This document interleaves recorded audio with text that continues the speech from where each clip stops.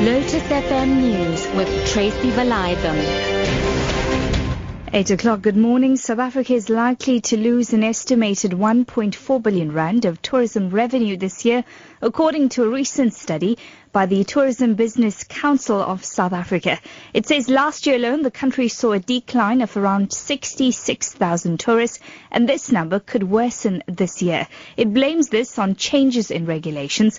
Government wants people coming into the country to appear in person while applying for a visa.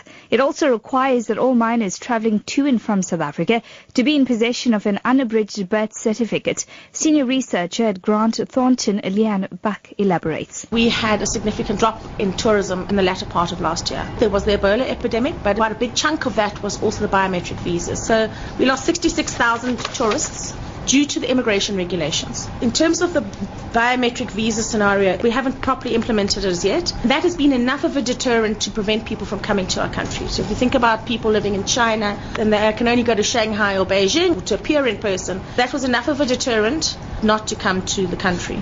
President Jacob Zuma has for the first time defended the actions of police who shot dead 34 striking workers in 2012 at Lonmin's Marikana mine in Northwest. He was speaking days before the publication of a report on the most deadly security incident since the end of apartheid.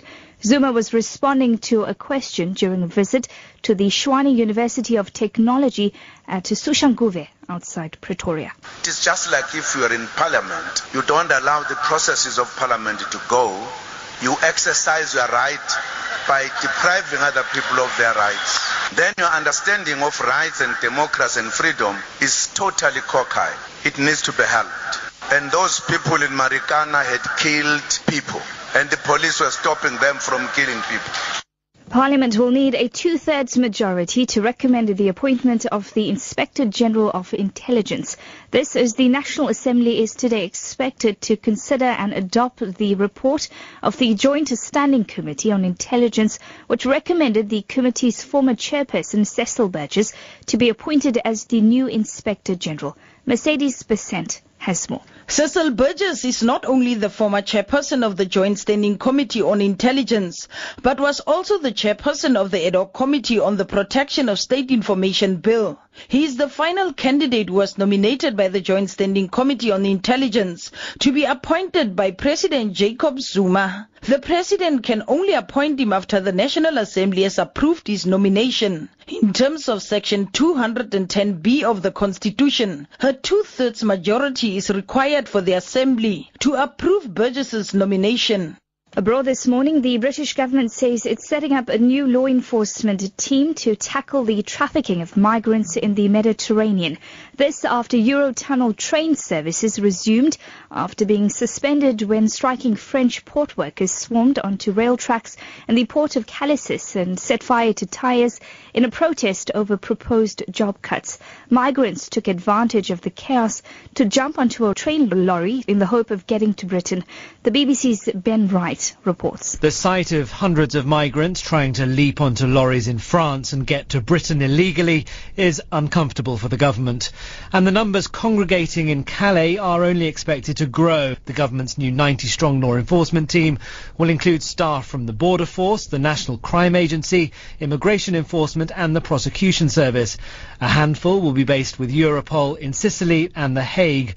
Back home, former President Kgalema Motlanthe has cautioned that the Freedom Charter should not be seen as a document seeking revenge for the historical injustices of apartheid. He says this is rather a document that envisaged the unity of the South African people in a unitary state. Motlanthe was speaking at an event to commemorate the 60th anniversary of the Freedom Charter in Johannesburg. He says all citizens should commit themselves to transformation. Those who have benefited from the past need also to understand that for as long as economic inequalities define our social landscape, we cannot yet speak of South Africa belonging to all who live in it. Such high level of consciousness enables both sides to acknowledge the long shadow of the past over the present and the commensurate need to fade it away. Your top story this hour, South Africa is likely to lose an estimated 1.4 billion rand of tourism revenue this year, according to a recent study by the Tourism Business Council of South Africa. For Lotus FM News, I'm Tracy Valaydham. I'll be back with more news at 9 o'clock.